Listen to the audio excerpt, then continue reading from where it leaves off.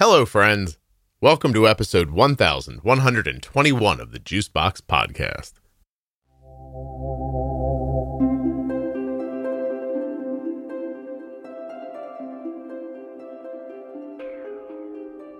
On today's show, I'll be speaking with Tacy. She has type 1 diabetes diagnosed in 2021. She was misdiagnosed with type 2 diabetes before that. Since then, she's switched doctors, learned to push back, and is taking control. Please don't forget that nothing you hear on the Juicebox Podcast should be considered advice, medical or otherwise. Always consult a physician before making any changes to your healthcare plan or becoming bold with insulin. When you place your first order for AG1 with my link, you'll get 5 free travel packs and a free year's supply of vitamin D. drinkag1.com/juicebox. Don't forget to save 40% off of your entire order at CozyEarth.com. All you have to do is use the offer code JUICEBOX at checkout. That's JUICEBOX at checkout to save 40% at CozyEarth.com. If you're looking for community around type 1 diabetes, check out the Juicebox Podcast private Facebook group, Juicebox Podcast, Type 1 Diabetes. If you know someone who would make a great guest on the Cold Wind series, please send them my way. You can email me through juiceboxpodcast.com.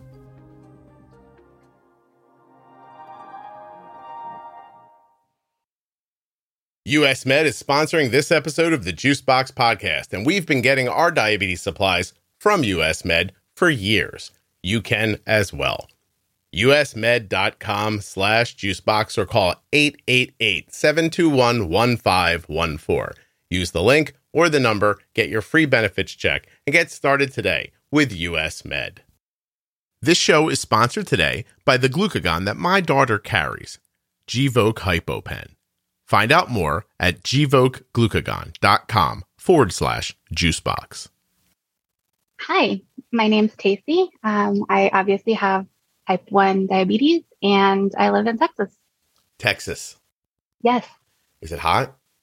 It's very hot. Right now, it is 86 degrees, and it's 9:38 in the morning. Oh, yeah, that is hot. That's not We're good. supposed to hit 104 today. Oh, my goodness. Do you live there on purpose? Or did someone abandon you there or something like that? No, I've actually lived in Texas my entire life, and I really love living in Texas. I much prefer the heat to the cold. Yeah, well, I do agree with that. The heat to the cold thing makes a lot of sense to me. How old were you when you were diagnosed? I'll let you do the math because you're good at it. I was diagnosed in 2021. Okay. And I will be 37 in October. Well, this is not hard at all. It's 2 years. And you were about like 34, 35 years old, depending on when your birthday was. Yep. Oh my God. I can subtract 2 from things all day long, Tacy. Don't even test me. Okay, watch this. 98 minus 2, 96. It's crazy, right? In the relationship, my husband is the math person and I am the words person. I can do it with larger numbers. 1,800,057 minus 2, 1 million, blah, blah, blah. You know what I mean? You just take 2 off. Yeah. It's very simple. I would have done it for each of them, but I forgot the number that I made up. So, all right. What makes you want to come on the podcast? So last year you were looking for people that were on Omnipod 5. I was. And I had just been on Omnipod 5, actually for like a couple of weeks when you posted something. And so now I've been on Omnipod 5 for a while now, and I'm actually not even using automation mode anymore. Interesting. I'm running it in manual mode because it wasn't that great. So you were having trouble. Oh, this isn't. Oh, good. Let's dig through this. I like this. Okay. So first of all, let's find out a couple of things. You've had diabetes for a couple of years. You started out with what kind of management? When I very first started, I was MDI. So long lasting at night, and then a shot of fast acting for meals. Okay. So you were doing, do you remember what your basal insulin was back then? Yes, because it has significantly changed. When I first started, my basal was about 20 units. Okay. And my carb ratio was like 1 to 5, 1 to 7 or so. And it was a lot of trial and error, figuring things out. I think my situation was slightly different than most other people because I was mistakenly diagnosed as type 2 prior to getting the official type 1 diagnosis. And I was so proud of myself because I was doing all of the things. I went full blown like keto, low carb. Well, I don't say really keto because I wasn't doing super high fat. It was mainly just really extremely low carb. And I suddenly started losing all of this weight and I was so proud of myself, but my blood sugars were still in the 200s even after eating lettuce. And the doctor I was seeing at the time was like, you're not trying hard enough. That's pretty normal. These numbers really aren't that high. And I'm like, I'm really uncomfortable with all of this. Can you please send me to an endocrinologist? So right away they were like, yeah, you have type 1 and your A1C is 10.5 and we need to work on that. What made you so sure that you should go to an endocrinologist right away? Like, do you know something about diabetes before you got it? So I did have gestational diabetes with both of my pregnancies. And so they were so strict with that about like any number really higher than, which I think is funny now because they used like 180. They wanted everything to be under 180. And now I'm like, oh my gosh, 180 is so high. They wanted all the numbers to be under 180. So I was consistently having these numbers in the 200s, 250s. And I knew I wasn't eating anything with carbs in it. It was kind of weirding me out. And I think everything just kind of aligned because at the same time that I was struggling and my numbers were so high, my mom was like, oh, by the way, your uncle was just diagnosed with this thing called LADA, like type 1.5. I don't really know anything about it. Do you think that that's what you have? And so that was really the pushing factor to be like, my numbers are really high. This doctor's telling me that I'm not trying hard enough and that I'm cheating when I know for a fact that I'm not. Right. And so that was kind of the pushing factor. I'd like to talk to your manager, please. Diabetes comes with a lot of things to remember. So it's nice when someone takes something off of your plate. US Med has done that for us. When it's time for Ardent supplies to be refreshed, we get an email. Rolls up and in your inbox says, "Hi, Arden. This is your friendly reorder email from US Med." You open up the email. It's a big button that says, "Click here to reorder," and you're done. Finally, somebody taking away a responsibility instead of adding one. US Med has done that for us. An email arrives, we click on a link, and the next thing you know, your products are at the front door. That simple. usmed.com/juicebox or call 888-721-1514. I never have to wonder if Arden has enough supplies. I click on one link, I open up a box, I put the stuff in the drawer, and we're done. US Med carries everything from insulin pumps and diabetes testing supplies to the latest CGMs like the Libre 3 and the Dexcom G7. They accept Medicare nationwide, over 800 private insurers, and all you have to do to get started is call 888-721-1514 or go to my link, usmed.com/juicebox. Using that number or my link helps to support the production of the Juicebox podcast. If you take insulin or sulfonylureas, you are at risk for your blood sugar going too low. You need a safety net when it matters most. Be ready with Gvoke HypoPen. My daughter carries Gvoke HypoPen everywhere she goes because it's a ready-to-use rescue pen for treating very low blood sugar in people with diabetes ages 2 and above that I trust. Low blood sugar emergencies can happen unexpectedly, and they demand quick action. Luckily, Gvoke HypoPen can be administered in 2 simple steps, even by yourself in certain situations. Show those around you where you store Gvoke HypoPen and how to use it. They need to know how to use Gvoke HypoPen before an emergency situation happens. Learn more about why Gvoke HypoPen is in Arden's Diabetes Toolkit at gvokeglucagon.com/juicebox. Gvoke shouldn't be used if you have a tumor in the gland on the top of your kidneys called a pheochromocytoma, or if you have a tumor in your pancreas called an insulinoma.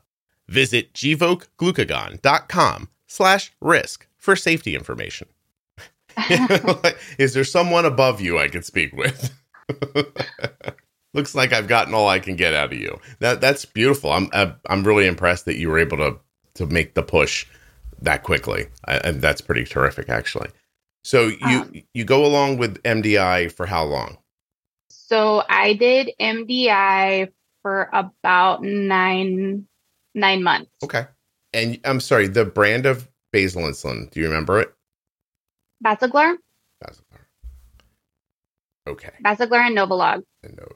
All right, cool.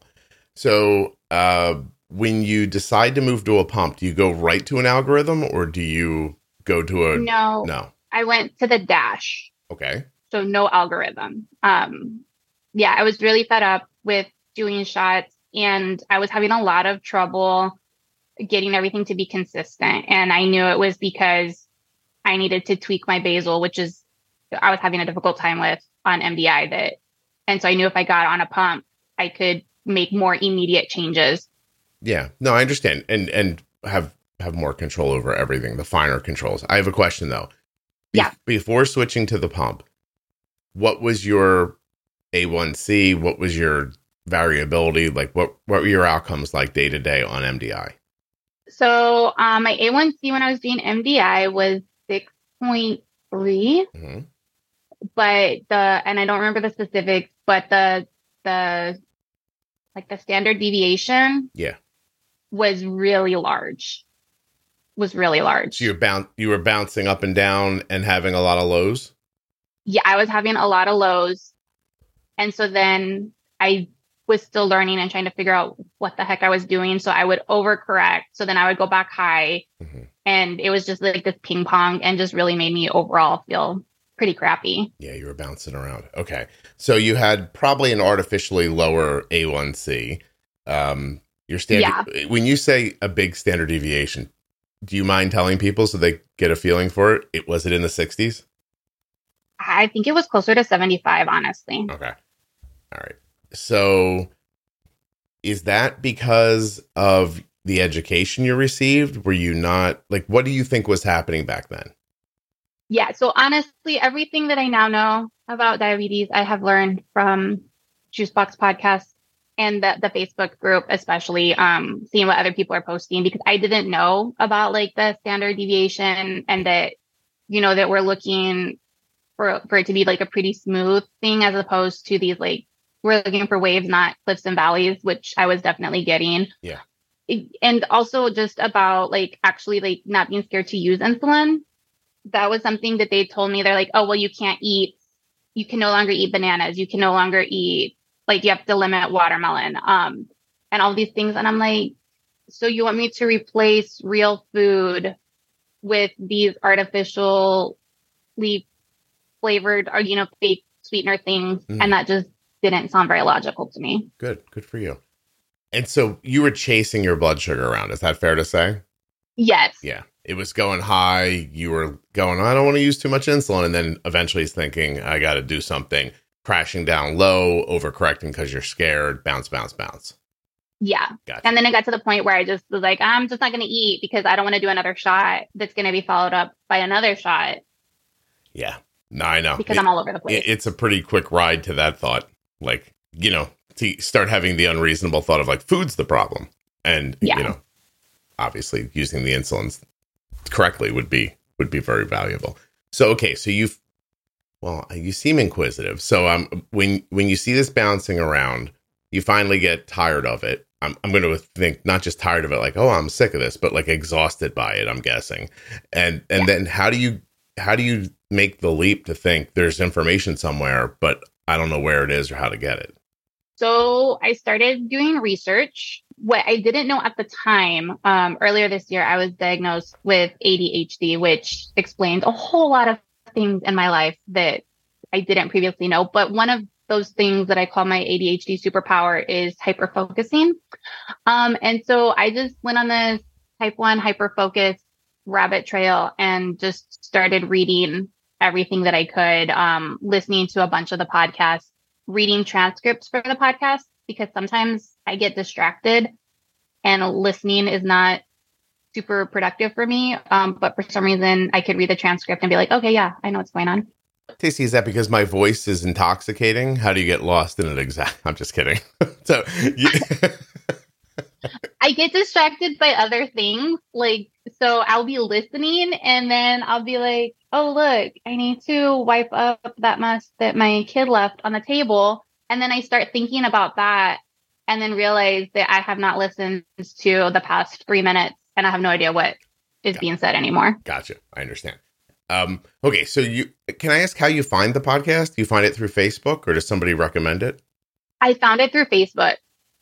I'll tell you what, Facebook is great for the podcast. It's amazing how many people come into the private Facebook group and say, there's a question. It's like, where did you hear about the podcast from? And the amount of people who say like your doctor or this group or that group is lovely. But the ones that always stun me is everywhere. I don't know. I hear about it everywhere. I'm like, oh, good.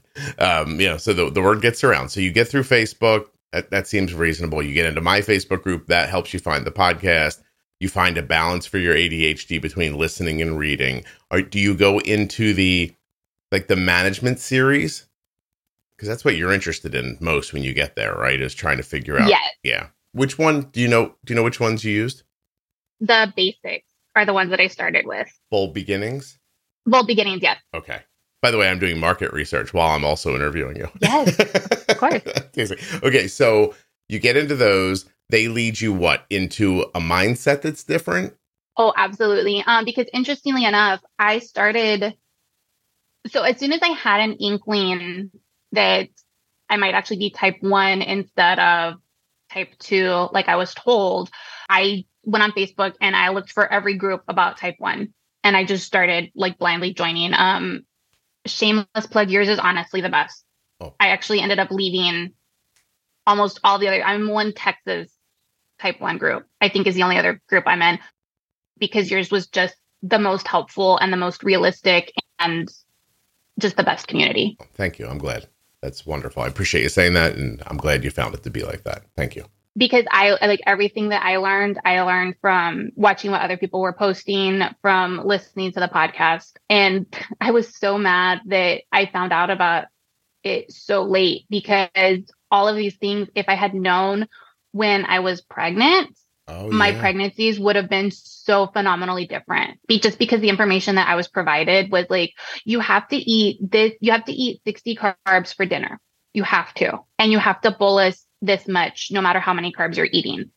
And I'm like, oh man, that's fake news. I wish I had known otherwise. So you were eating, when you were pregnant, you were eating food you didn't want? Oh, absolutely. More so with my first pregnancy, because I was scared, because it was my first one. It was, my very first pregnancy. And then to be told like, oh, well, you have this thing that could affect your kid. I did exactly everything that they said, and I felt horrible. I'm sorry. When they make you meet with the educator, mm-hmm. and it was a group setting, so there was like 5 other women, all different stages of pregnancy, all with gestational diabetes, and they were talking about things to eat, and she was like suggesting these meals, and I was asking about quinoa. I really enjoy eating quinoa. And the educator had never heard of quinoa and had to look it up. And she's like, well, why don't you just have some white rice instead? Oh, I don't think those are the same thing. And I'm like, and that's when I knew that something was off. That, you're telling me to eat white rice for my dinner instead of quinoa, when quinoa is much more nutrient dense. And so the whole thing was just very bizarre to me. But again, I was scared. So I mostly did what they said.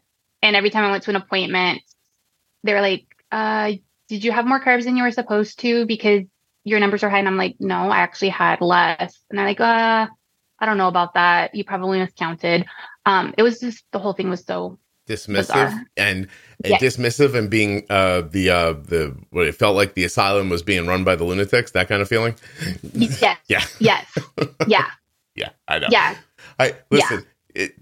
Tasty, I'm a nice person, so I'm not going to say this very specifically, but I know a lot of people who have a lot of different jobs. And if you put me in charge of the world, most of them wouldn't do that. So I'd be like, no, that's not really for you. Your brain doesn't work that way. You shouldn't be doing this. You have no knowledge whatsoever. It's interesting how we end up listening to people because of the job they have. And I don't get to know how they came about that job, you know? Yeah. So you could be sitting in a room with a person who barely got through their education, and then whose mom knew a person at a place that got him a job doing a thing, and now you're sitting there pregnant listening to them about what to eat. You don't know how it happens. And I don't mean to be distrustful. Like, I'm not saying that. There are plenty of people who do an amazing job in medical places and everywhere in the world. But I mean, I don't know. I said this to somebody the other day. Like, you go to the tire shop, you expect people to like know about tires, and when they don't, like, you should get in your car and drive away. Not go, oh, I hope this works out okay. So, I'm glad. Good for you. By the way, is this always your personality, or did you find the balls for this when you got diabetes? I think this has always been somewhat my personality, but getting diabetes really highlighted it, that I'm not going to do what somebody says just because you're, quote, a person of authority. If I don't agree with what you're saying, because with my second pregnancy, I did not do any of the things they told me to do, and had a much better pregnancy and a very healthy baby. I wish you could see me. I'm holding my hands over my head in celebration. I feel lovely.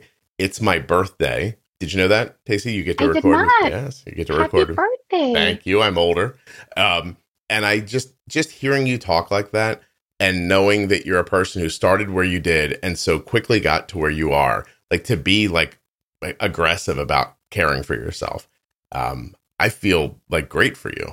It's just, I hope everybody listening is thinking, I should do that too. Like, I should take over and take control of what's happening to me. I really am just I felt elated while you were saying that. I'm thrilled for you. Thank you. No, 100%. So, okay. So I'm sorry, I'm jumping around, but your ADHD brain probably loves this. So who cares? It's amazing. She's like, finally, someone talks in my flow. So you're on the Dash Pod now. Not now, but back then. And you're bouncing around. You're starting to figure it out. Do you ever get it to a spot where there's stability and you're not chasing your blood sugars around? Yeah. So I get to a much better place on the Dash. My biggest problem is having a few overnight lows, but everything is so much better. I am feeling so much better. Yeah. And feel like, okay, like, hey, I kind of have a handle on this and kind of know what I'm doing now. I'm eating the foods that I normally eat and enjoy, like quinoa and watermelon, and, and things are good. But then I start seeing ads for the Omnipod 5, and I had heard about like algorithm and looping and stuff. I had actually started looking into doing a DIY loop. And then I got a little, I don't want to say scared. I got a little nervous because it's a lot, like, to get it set up and to get it built out. Sure. And then, like, if it doesn't work, and what if I do something wrong, and what if it malfunctions? So I was a little hesitant to do DIY looping. So then when I heard about the Omnipod 5, I was like, oh, this will be great. This will solve all my problems. I get the best of both worlds. It's going to be like more controlled and help me not go low and all these things. So got switched to the Omnipod 5, and my numbers all went up. Okay. What do you mean by that? So your A1C went up, your standard deviation, like what moved? The standard deviation wasn't so bad, but my A1C definitely went up. And I was running way higher than I would like to, even doing like, and I was correcting all the time. How long did you, oh, I guess my first question should be, did you, sounds like you might've, but did you listen to the overview Omnipod episode about how to set up your Omnipod 5? I did. Okay. And I even like started over because I was like, okay, well, maybe something, maybe I didn't do it right the first time, or something was off. And like, I wiped it and started over, and it still was not great. So were you seeing what? Like, could it, I'm trying to figure out how to pick through this. Spikes at meals? Was that a thing? spikes at meals, spikes like where I had my nighttime stuff pretty figured out before getting on the, like, with the exception of a couple of random nighttime lows, for the most part, I was pretty stable overnight. Especially if I like did the same things and like ate at a specific time and then went to bed, etc. Right. Now all of a sudden I was running really high at night. Can you put a number on that for me? Like 180, 190. Okay. And this is at like 3 a.m. Gotcha. And before you were lower than that. Where were you before that? Before I was like averaging about between 90 and 110. Okay. And your basal insulin when you were 90 or 110 in manual mode was what overnight? Just about. I'm trying to remember because it honestly has changed. What is it now? So much. Because you're running Omnipod 5 in manual. So what's your basal now? So my basal right now for like, just like my basal for the day, I'm at 5.05 units per day now. Really? 5 units of basal a day. And how much can I ask you how much you weigh? I'm sorry. No, not at all. I weigh 155. 155. So at 5 units of, interesting. Are you, what's your insulin to carb ratio? 1 to 10. No, I think I'm at 1 to 12 right now. Are you eating very low carb? Depends on how you look at it. For actual like low carb, no, but for the rest of the world, probably. Okay. But like last night, I had a little Debbie Swiss roll because that is my vice. We all have them. So yeah, I do eat regular things. It's possible this episode will be called On a Swiss Roll. Ooh, I like that. So, okay, because it wouldn't. Let me go ahead. Add some color though. Yeah. Because things have. So when we first booked this episode, I was just type 1 on the Omnipod 5. Mm-hmm. So and I think we booked this like a year ago. I've been anxiously waiting, by the way, counting on the days. I apologize, but thank you. And so things have changed. So obviously I'm still type 1. In November, my endo started me on Ozempic. Okay. That's a good bit of information. Okay. I could see the wheels turning and you're like, wait a minute, none of this doesn't make sense. You're not using enough, like there's not enough insulin here for your body weight. I'm like trying to figure out where it's happening. Like I thought maybe you were like over crazy bowling. Like I thought you were going to say something like my insulin to carb ratio, Scott, is 1 to 3. And I would have been like, oh, we should maybe get some more of it into your basal. And like, maybe you'll be a little better, but you're on Ozempic. Okay. Oh, okay. Hold on a second. How long have you been on Ozempic? I've been on Ozempic since September of 22. December. I'm counting. January, February, March, April, May, June, July. Oh, like 11 months. Mm-hmm. Okay. I probably could. And I lost. Go ahead. 35 pounds. Whoa, good for you. Congratulations. Thank you. We're going to talk about that, and then we're going to loop back around and see if we can figure out how that's impacting your insulin pump. So, because you're the first person I've spoken to who's type 1 and using Ozempic. Are you out of pocket, by the way, for it? Are you paying cash? I am not. I have no idea how the endo got my insurance to cover it. Yeah, maybe we shouldn't jinx you or something. I will say the insurance. So I have, it's like Anthem, Blue Cross Blue Shield, but I'm on the high deductible thing, and it. As a type 1, it is probably the best insurance I could ever have. I get it through my job, so I don't pay a premium. I just have to pay my deductible, which is $3,000, which as a type 1, I meet my deductible in January. Oh, are you kidding? Like usually January 15th. I'm like, oh, we're clear. It's good. It takes like one order of pods or Dexcoms or something like that. And I'm like, oh, it's all good now. I've given away all my money. Yeah. Yeah. But okay. So I have to go back to the beginning. I feel like this is a Quentin Tarantino movie, and now people are alive that were already dead, but were alive previously. I feel like we're going backwards. Who asks about Ozempic? You were a doctor. So the doctor had been talking to me about my weight, my endo, and I'm like, look, these are all the things that I'm doing. I am trying all of the things. The only time in my adult life that I have been able to lose a significant amount of weight right before I was diagnosed as type 1. And that is, looking back, that weight loss probably had nothing to do with me. Yeah, DKA probably. Going into DKA. Right. And so I was just like, look, this is what I'm eating. This is what I'm doing. I am not losing weight. I also have Hashimoto's. I'm doing all these things. Like, what else should I be doing? Are there supplements I need to be taking? Like, what do I need to be doing? It's like, and she's like, well, do you want to try some Ozempic? I don't know if we could get it approved or not, but we could try it. And I'm like, sure. At this point, I will do anything because everything that I am trying is not working. Okay. Hey, real quick, what's your TSH? My TSH currently is, that's the one thing I didn't write down. I made like all these notes. I have this whole Word document of all these notes. You're doing great, by the way. I appreciate everybody who's prepared for the podcast. Can you guess? Here, 1 second. I'm almost to my in your app? my TSH. So right now it's 3.46. But those lab results are from May and January through about March, April were very weird months for my family. In February, my mom got bacterial meningitis. Oh my gosh.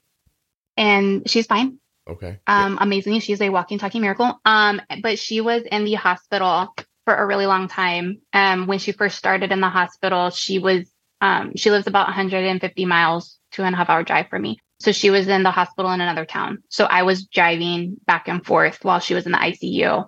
And then my siblings and I got her transferred to San Antonio to get her into a better facility. And that made all the difference. She has like hardly any deficits. It was one of the most, probably so I'm an adult. I've had 2 children, and watching my mom go through that was probably the hardest thing I've ever done in my entire life. But she's good. Cool. But why? Yeah. What does that got to do with your 3.46 TSH? I was not taking my meds. I was not eating. I was not sleeping. Daisy, it's just a little pill once a day. I feel like I'm talking to Arden now. Just put it in your mouth when you wake up. Yeah. I know that's not how it works, but so you think the 3.46 is because you weren't taking your meds, then you got a blood test? Yeah. Okay. Because that's too high. You know that. Yeah. Okay. Yeah. All right. I was going to say, please tell your endo you'd like to manage your TSH under 2. But, you want to be as low as you can be without being hyper. And, 1 point something, in that range is amazing. I think sometimes people think it's low because it's under the bottom of the range on their blood test. Do you know what I mean? Like yeah. So, okay. So that you're taking it again, please. I am. So this is what I don't understand. And maybe this is just on my brain, because with type 1, I have never missed, even when I was doing like MDI, I never missed a shot. I never anything. I was so but with the thyroid pills, it's like, oh, I have to take them. But then I feel so good when I'm taking them consistently and my TSH is lower. And then I go through these cycles. I'm really working on it. I am taking them regularly now. But I'll go through these cycles where I'll forget and I won't take them at all for a really long time. And then I will feel like complete and utter trash. Yes. And I'm like, I don't know what's wrong with me. I'm so tired. And then I'm like, oh, I need to take my pills. Yeah. My thyroid doesn't work. Yeah. So I've seen people do it. I mean, doctor tells Arden, take it in the morning. So Arden used to be this person who was like, look, I can't remember to take it in the morning, so I'll take it before I go to bed. And what we thought at the time was, at least she's actually consistently taking it. So we let that happen. And then as she's gotten older and visited the doctor by herself, a little more, or been, a little older when she's in the appointments, and the doctor's like, I really wish you would take it in the morning, Arden. And she's like, okay, I will. And she switched. So now she gets up in the morning. It's like by her bedside. She wakes up, takes it with water. She's done. So I think I think it's planning, Tacey, is what I was trying to get at. Like, I just think you have to have a plan.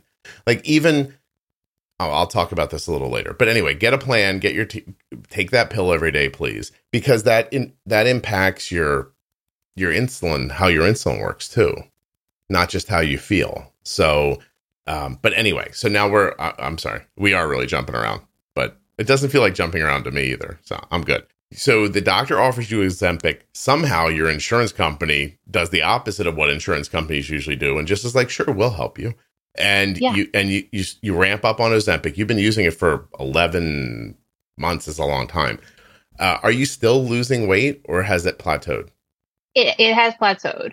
Okay. Are you doing anything extra, like exercising, which, by the way, would work better if you were taking your Synthroid, but go ahead.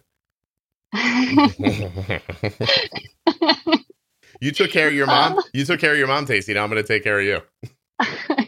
I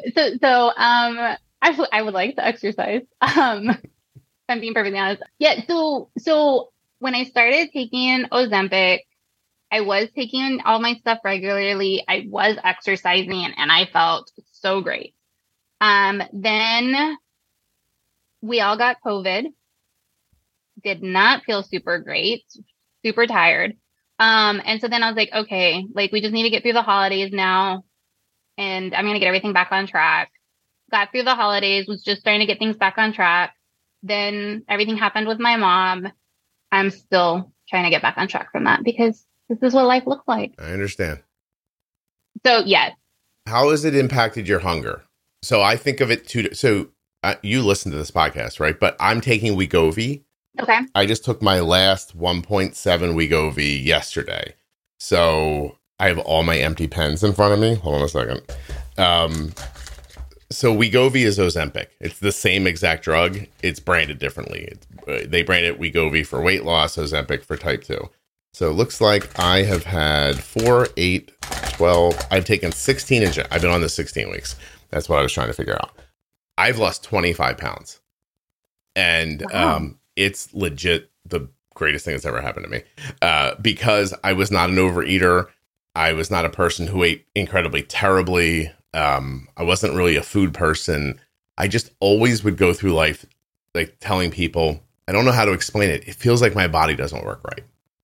Like that's how it always felt to me. I was like, I could eat low carb and I would lose water weight. Like, you know what I mean? Like I could drop 10 pounds and I'd look at myself and see that I'm not like as swollen or something like that. But then if I kept eating like that, it just didn't keep happening. It never sort of went away. I'm hearing now from people that they're starting to look at research that says that it's possible people could be like GLP deficient, almost like you are with your thyroid, right? Like maybe you just aren't making enough thyroid hormone, or maybe you're not using it correctly. And maybe that could be the same for GLP for people, because I don't know how to explain it, but I lost weight very quickly. Like the doctor's like, here, you're going to use this. You're not going to lose any weight in the beginning. End of the first week, I was like, I've lost 4 pounds. But it did hit me in my mind. So I think of hunger now in two different ways. I think of hunger in my head and hunger in my stomach. And so a physical hunger and a mental hunger, I do not have either of those anymore. Do you have any of that impact? Yeah. One of the things, and I think maybe this was more because of the type 1, because I was reading about the GLP stuff with type 1 that basically you're because of your pancreas and all that whole situation. I'm probably not going to explain this very succinctly, but that your body doesn't know that it's full. And so I would eat a lot. And I remember at one point, my husband and I talking about it, because when we were dating and in college, we could go and split like a triple hamburger and a large fry, and we would both walk away full. Yeah. And now prior to all this, I could eat the triple hamburger myself and still be like, oh, I'm still a little snacky. Yeah. And I knew that wasn't right for my body, that the fact that I was eating but also I am not very good about eating consistently, like the whole have breakfast, have lunch, have dinner. Mm-hmm. I would be more like, I'm not going to eat all day. And then now I am so hungry, I need to eat everything in the fridge. Yeah. Well, I still need a caloric deficit to lose weight. I'm going to tag on to what you said earlier. So the last few weeks of my life have been strange too. My mom passed away a few weeks ago. And so I've been on planes and, visiting people, and people have been coming to my house, and everything's different. But when I get up in the morning and I have a yogurt and an egg and, maybe like a little wrap or something, and then have like a little light lunch, have a soup at dinner, I'm mindfully trying to keep my calories down, because what I've learned about the Wegovy or Ozempic, the semaglutide basically, is that my brain doesn't think it's hungry. Like, I'll never think I'm hungry. My stomach never feels like rumbly or like hollow. Like, I don't have that anymore, right? But if I want to eat, I can. And I can eat more than I thought I could when I started on Wegovy. Like, at the beginning, you feel full right away, but then you start learning, like, oh, it's fatty food that makes me feel like this, or dense stuff. Like, there are ways to eat things that your body can process a little simpler. And so you could eat more. So you still have to stop yourself from overeating. You know what I mean? Because, I've been alive 52 years, almost exactly, almost at the hour. I know that people overeat, like, not just me. Like, we eat when we're not hungry for reasons that, I think we all know. But so I have to mindfully do that. Like, we had a bunch of people over, we made food, and I was like, well, I'm not going to eat a ton of this. Or like cookies, there were fresh cookies in the house because there were a bunch of people here. And I thought, oh, I could keep eating these. Like, I could, but I don't want to. Also, has the flavor of food changed for you at all? It's not so much the flavor, but things that, so like now I do get heartburn sometimes, which that never happened before. Like, it's because your digestion is slower. Yeah. Yeah. Do you get that? Yeah. And it's heartburn like the middle of the night, early the next morning from something I had like late afternoon. Yeah. Oh, I've definitely figured out that eating after 6 o'clock, I just almost can't do it. Or it has to be like a very simple, like, food that breaks down quickly. Because if I try to eat something heavier at night, even if I feel fine the whole time, as soon as I lay down, I could get heartburn. So I figured out how to I was getting heartburn in the beginning of this. I figured out how not to do it, cut like any fatty things out, like that kind of stuff. Even like protein at night, beef or chicken, like it needs to be earlier in the day. Yeah. But my biggest problem here, Tacey, we'll really talk now. Did you get constipated at any point? Oh my gosh, yes. Okay. So like everybody was saying that you would have like diarrhea and nausea, and I didn't have any of those things, but I did get constipated. But also, I was not drinking nearly enough water. Okay. Yeah, because it's a little hard to do that even. Like, you have to mindfully drink and eat because your body is not telling you in any way, shape, or form, hey, you're thirsty or you're hungry.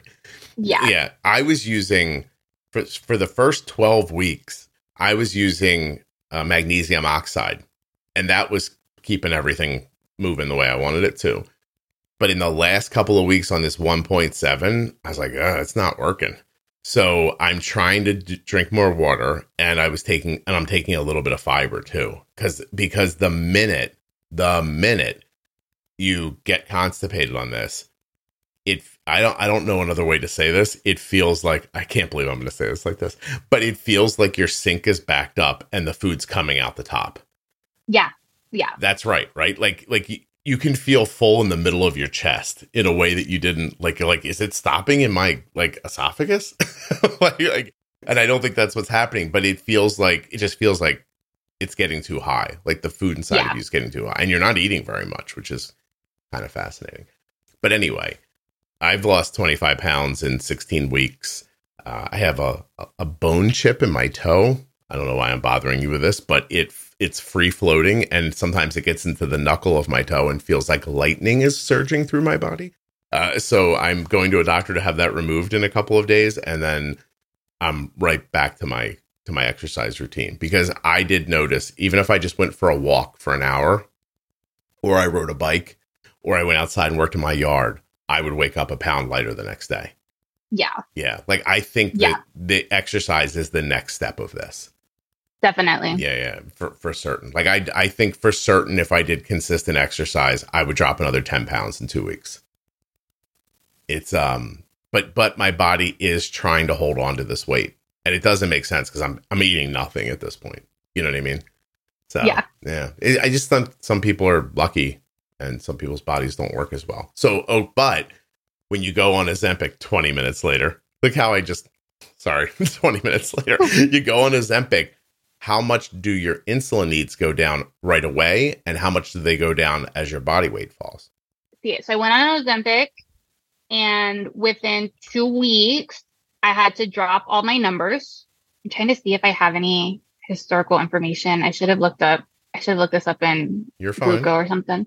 Yeah, I had to drop all my stuff. And then I actually, at my last appointment, I was like, is it possible I'm using too little insulin? Because like this whole 5 to 6 units of basal is like kind of weirds me out. I think it's the Ozempic. Because it's like, I think everything just works better now. Like that I need so much less. And like where I would have, like where my carb ratio was like 1 to 5, I'm like now 1 to 12, 1 to 10 to 12, depending on the time of the month. Which that's another thing that's like so bizarre is that since I started on Ozempic, I use even less when it's that time of the month than I did before. Yeah. Like I could almost like not like, I don't like, there's things that I normally would have to bolus for that I can eat and not bolus for. Okay. I think we're figuring out the reason why the algorithm's having trouble too. But, so my brother has type 2 and I was like 4 weeks into this Wegovy and I'm on the phone to him and I'm like, dude, go to the doctor, tell him Ozempic, make him give it to you. So now he's been at it for a couple of months now. He's starting to lose weight, 20 pounds, maybe he's getting up to. But that aside, he is looking at me and going, hey, look at this. I checked my blood sugar like an hour after I ate. It's 98. He's like, it's never like that. And he's like, I can't wait to go find out what my A1C is after this. He's like, I'm starting to feel better. And his blood sugars are way, way better. It really is terrific. Like it's fascinating how well it works. And I mean, yeah, like, look, there's things about it. Like we just talked about, like, it feels like food's coming up out of my throat sometimes, or I can't poop. But you just have to learn to live with it. Like not live with it, like take it, but like there's ways to do things that lessen those feelings. Like I'm not walking around feeling uncomfortable all the time. Like actually the opposite. I feel much better now that I've lost weight. Yeah. Absolutely. Yeah, it's terrific. But I think this is going to keep happening. Like I think this injection, injectables, the semaglutide. I think you're going to start seeing people with type 1 get it, because I can't say who told me this because it would be like a patient confidentiality thing. But I know somebody who's helping someone who is cash paying for Ozempic, like literally like $1,200 a month out of their pocket. And they're type 1, their insulin needs have gone down 20%. And they're losing weight on top of everything else. Like they are just getting healthier in every way that's measurable in this situation. But it also makes sense. Are you at the highest dose on Ozempic? I'm actually not. So right now I'm at the 1 milligram. Did you go up? I think I'm going to go up at my next appointment in August. You should be all the way up by now, though. I think they offered at my last appointment for me to go up, but because of everything that happened at the beginning of the year, and I knew like try not to change I wasn't eating, like I just felt like that set me back. So I was just like, I'll just stay here till my next appointment. Okay. All right. Okay. So I just meant time wise, you should have been higher. So you're still moving up. You don't even know where this is going. I'm using more than you're using. Yeah. Okay. Oh, wow. You might still have, would you be comfortable losing more weight? Oh yeah. Yeah. I think I could easily lose like another 10 to 15 pounds. And did you think that before you started, or did you think like, is the weight you've lost now, like a year ago, would you have said, oh, this is a good weight for me? Or did you always know 10 or 15 more pounds was the way to go for you? No, when I, like a year ago, I was trying, I set my goals very small. So like a year ago, I was like, man, if I could just lose like 10 to 15 pounds, things would be better. But I didn't think it was realistic because I had always struggled so much. And like losing weight was such a struggle. Like I could do all the things. I could work out twice a day. I was training for a triathlon and I was not losing any weight. I was not, and it's not just the whole like, well, you're building muscle, so you may not actually like lose weight. Right. Like, no, it like nothing was happening. Nothing was changing measurement wise. Like, and so like a year ago, I was like, oh man, if I could just lose 10 to 15 pounds, that would be like so amazing. And now I'm like, oh, well, like lost 35 and yeah, like if I could, do another 10 to 15, that would be excellent. Tacy, I must have been lying to myself for half of my life where I was just like, I just need to lose 20 pounds. And then I lost 20 pounds and I looked in the mirror and I went, oh, well, that wasn't right. That number was not large enough in my mind. And like, because I lost 20 and I'm like, well, this is better. Like, don't get me wrong. It's better in every way. My body is shrinking kind of everywhere, but, this is not a good weight for me. I should weigh less. Yeah. I was 208 this morning and I was like, my body should maybe weigh like 180 pounds. And I started this, Tacy, at 233. And that was, it's hard to talk about because I took pictures of myself before I started. And then I saw a photo of myself yesterday and I look significantly better and not good. Does that make sense? Yeah. Yeah. It's a little upsetting, actually. But I'm not giving up. I'm thinking of this as like a long-term situation. And I don't know what this drug does. I honestly don't even care. If I grow a tail next month, I don't care. I'll be like, yeah, I got a tail, but I lost 25 pounds. So whatever. But it really is making like a huge difference for me. It's well, and I think it's not just about like the actual weight loss. I think it's about how much better you feel.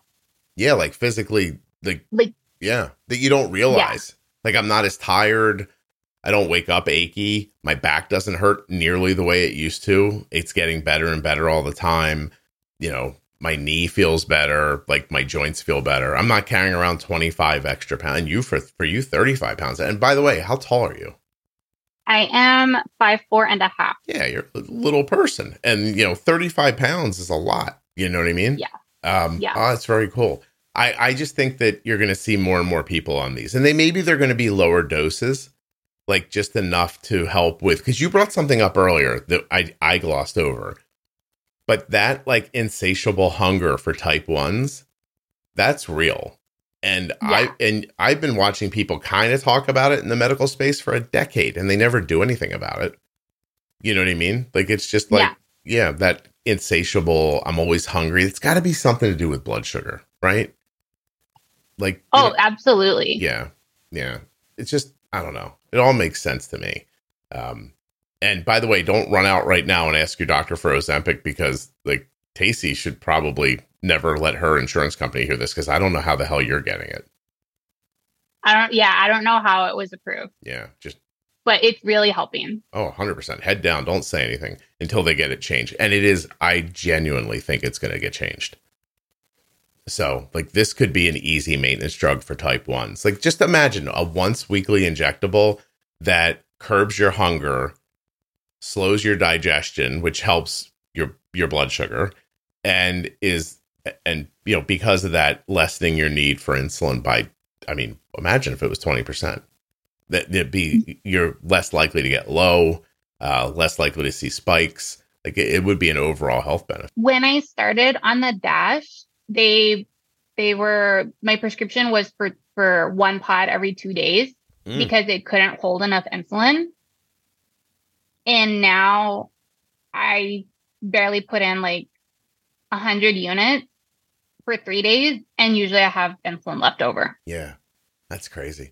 So the algorithm didn't work for you, but now that we've had this whole conversation, why do you think? I think it's a couple of things. One, I think it's that the algorithm naturally is not as aggressive as I would like to be, or as, somebody that is bold with insulin would be. And so where it's like, oh yeah, you're cool at 140. And I'm like, no, I'm not. That's high. My Dexcom is set like high is when I hit 135, I have an alarm, and then like very high is 140. And so I think part of it is that it just wants people to be a little bit higher because of like their safety or whatever. And I think also it couldn't keep up with like my cycles. Oh, so you think it was having trouble with your periods? Yeah. And Yeah. and you are, but see, the other thing I was thinking is that as you're introducing the Ozempic, it's also changing your insulin needs. Mm-hmm. And you're not telling the algorithm that. There's no functional way for you to tell the algorithm, hey, I've taken an injectable now that's going to like lessen my blah, blah, blah and change my digestion. And like none of that can happen.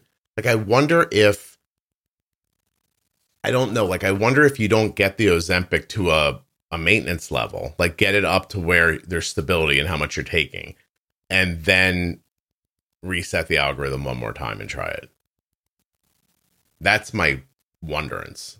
Is like, I wonder if you could, like, if the changing of the Ozempic wasn't changing your scenario so much, but we're not telling the algorithm that it's changing. Does that make sense? It doesn't know that. Yeah. It doesn't know that. Right. And I mean, I get that your needs are higher, like when? Like before your period or after? When do you see it? Right before. Right before, right. It goes high, like I get higher right before, and then when I'm actually on it, I like dip super bad. Yeah, so you're like Arden. Like Arden's got those like 4 days prior to the event that are difficult. And then 4 or 5 days before the event that are difficult. And then her needs go backwards during the event. I don't know why I call it the event, because I don't want to call it bleeding or what, and I don't know the right words. Menstruating? Yeah, sure. That's a weird word for me to say. I mean, that is the technical term. I'm more comfortable with the event, but thank you. You're welcome. Glad to help. Do you have any other issues around your periods? Do you have PCOS? Do you have acne? Do you have stuff like that? I don't. At one point, my endo asked if I possibly did have PCOS. That was like when I was early on diagnosed. I don't think I do, but I think the only reason she was asking that was because of I had a very difficult time both pregnancies getting pregnant, and because of the weight. But I don't think, like, from what I've researched and read, I don't think that is true of me. I think they are like independent situations. Okay, good. Yeah, I mean, I was just asking. That's all. All right. Casey, is there anything we haven't spoken about that we should have? By the way, you brought good story today. Thank you. Oh, you're welcome. That was very good. Yeah. The whole Ozempic twist. I was like, I felt like it was the 80s and I was watching Dallas and JR was like getting shot in the shower. I was like, oh my God, we've taken a turn. So, I really meant to mention it earlier, and then I started chit-chatting. It just didn't happen. Yeah, it's okay. And then I saw that I could mentally picture the wheels turning when I was like, oh yeah, I'm only using 5 to 6 units. And you're like, wait. Well, that's not right. Wow. So is there a way? And so you're eating kind of low carb. See, I'm trying to figure out the algorithm for you because Omnipod 5 is not trying to keep you at 140. Right? So it doesn't have the settings it's not able to hit you right with the settings. You shouldn't be 180 overnight. Like, I'm wondering if, like, how you couldn't tell, because if what do you think your daily total insulin use is? I don't think, I think you know, actually. What is your daily? So, like, right now, for my average, I actually pulled up Gluco while we were talking. My average for the past 90 days is 19.7 units. All right, so 20 units a day, but you only have 5 of it coming from basal because you are on Ozempic, fairly low carb, and you're good at bolusing for your meals. That seems. This is it's 7.7 units for basal and 12 units for bolus. But the 12 units for bolus is not accurate because that thinks that's everything I'm bolusing for meals, and that doesn't take into account corrections. Your corrections, right. So you're using 20. So the 12 is meal boluses plus corrections for 12. Mm-hmm. Let me go to, oh no, that's even worse. I was like, let me go to 2 weeks and see if that's better. But that those ratios are, this is the first time I really looked at it from this aspect.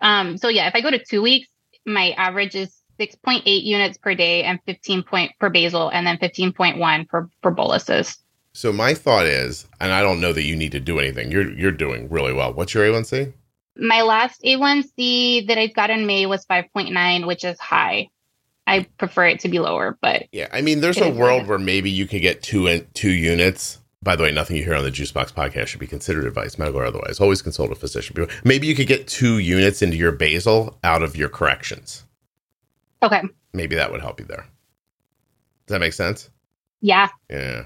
So I'm not saying be 50-50 because that's what people say, but I'm saying if you're making corrections and they're throughout the day, not just around meals, then they might not just be you missing meals. Maybe it's just that your basal's a little deficient. And I mean, 7 units, 7.7. Hold on. I have a calculator. It's built right into my machine, my computer thing. So if you're 7.7 a day divided by 24, I mean, your basal's like 0.3. That doesn't seem right still. I mean, okay, you're lower carb. Okay, the Ozempic's there. But if you just took it to 10, I'm just using 10 because it's a round number. I mean, you'd really just be going to 0.41 or 0.42. You know what I mean? Like, so 0.4, 0.45 basal versus 0.35 gets you those 2 units throughout the day. And yeah, I don't know. That's what I would try if I was you. Yeah, I'll try it. Worth a shot. Are you ever disappointed you didn't try looping? Yeah. You think you could? Yeah, and I've actually been thinking about it, about like, hey, asking to go back to the Dash so I can try looping. You might. Yeah. I don't know. Also, I don't know that you can't get out Omnipod 5 to work for you either. Like, I'm not sure. Like, they're all different. Like, Omnipod 5 being newer now reminds me of when Control IQ came out. And for a while, people are like, this thing don't work. And I was like, what doesn't work? They're like, Control IQ, it doesn't work, and blah, blah, blah. And you talk to them for a while, and you see their settings were off a little bit, and they'd figure it out. Or, like, there were a lot of, like, variability for, like, kids, for example. Like, my son plays soccer one day, and then he doesn't the next day. But I do get the idea, too, about Omnipod 5 is working off those last couple of days. And so if your last couple of days are, you know, right before your period, and then your needs drop significantly, I could see where it could struggle with that, too. You know what I mean? Because it's a stark shift in between those moments. So I mean, listen, you should do whatever works for you, 1,000,000%. You know what I mean? Yeah. For now, I'm gonna stick with what I have. I would be willing to go back and try the Omnipod 5 again, but I'm waiting. I would wait until they link it with the G7 because I developed an allergy to the adhesive on the G6. Oh, I'm sorry to hear that. G7's great, though. Arden's been using it for a while. Yeah. I've really been enjoying it. I know some people complain about it, but I haven't had any problems. Every time I do a finger stick to check, it's always like spot on. I haven't had it like be really off or had any problems. But yeah, like the adhesion was so bad. I did all the things, the skin tack, the Tegaderm, like, and it was bad. I have scars. I'm sorry. From where it like chemical burned my skin. You can't win, right? Like the companies, like forget Dexcom, like the companies are like, well, people are like, hey, I'm getting like, you know, adhesive allergy. And they go, okay, well, we'll make it better so it doesn't do that. So then people go, it falls off too easy. And you're like, oh. Yeah. Yeah, we're sticking things to our body. It's not natural. We're doing our best here. Is like, I feel like if the companies could actually say what they were thinking, that's what they would say. They're like, we're trying. Yeah. We're trying. We're doing our best. Leave us alone. It's a lot. Yeah, I'm sorry that happened, but I'm glad G7 helped you. That's really terrific. It's so small and fantastic. And like right now, Arden's G7 is expired, but we're in the 12-hour grace period. Yes. And she's still getting numbers. And all she's going to do is like, I'm going to go talk to her after this. She'll put the new one on, leave it on for a couple of hours. Then when the other one expires, switch over. And then the other one will be pre-soaked and be working better when she turns it on. Yeah. Oh, yeah. I love being able to pre-soak them. Oh, it's fantastic. It really is. It's a wonderful step. All right. Tasty, it's my birthday. I'm going to go to lunch. Yes. Happy birthday. Thank you. Go enjoy your lunch. I'm going to hang out with my wife and my kids. My wife took the day off, and my son came home for a couple of days. He had a little break he was able to make in his new job. So we're all here. We're going to hang out today, celebrate me being old, and then he's going to fly home tomorrow. So that's wonderful. Yeah, family time is truly the best. Very cool. All right. You did a great job. I really appreciate you sharing all this with me. Is there anything we didn't say that you have on your spreadsheet that you wanted to say? No, I think we covered everything. Very cool. I appreciate this very much. Can you hold on 1 second? Of course. Thanks.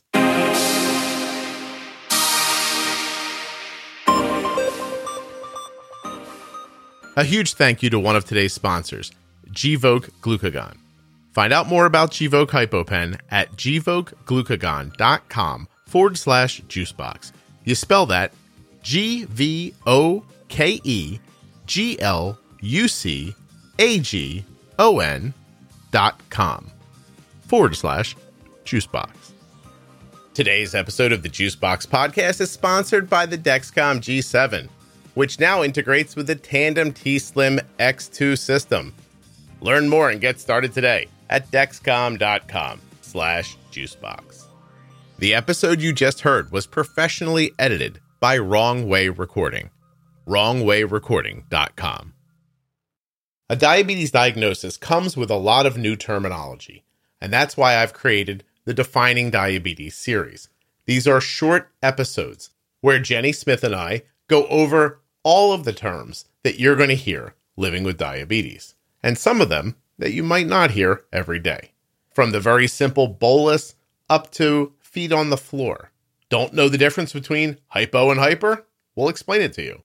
These are short episodes. They are not boring. They're fun. And they're informative. It's not just us reading to you out of the dictionary. We take the time to chat about all of these different words. Maybe you don't know what a Kussmaul respiration is. You will when you're done. Ever heard of glycemic index and load? Haven't? Doesn't matter. You'll know after you listen to the Defining Diabetes series. Now, how do you find it? You go to juiceboxpodcast.com, up top to the menu, and click on Defining Diabetes. You'll be able to listen right there in your browser, or you'll see the full list of the episodes and be able to go into an audio app like Apple Podcasts or Spotify and listen to them at your pace. Download them into your phone and listen when you can. The Defining Diabetes series is made up of 51 short episodes that will fast forward your knowledge of diabetes terminology. The podcast is sponsored today by BetterHelp.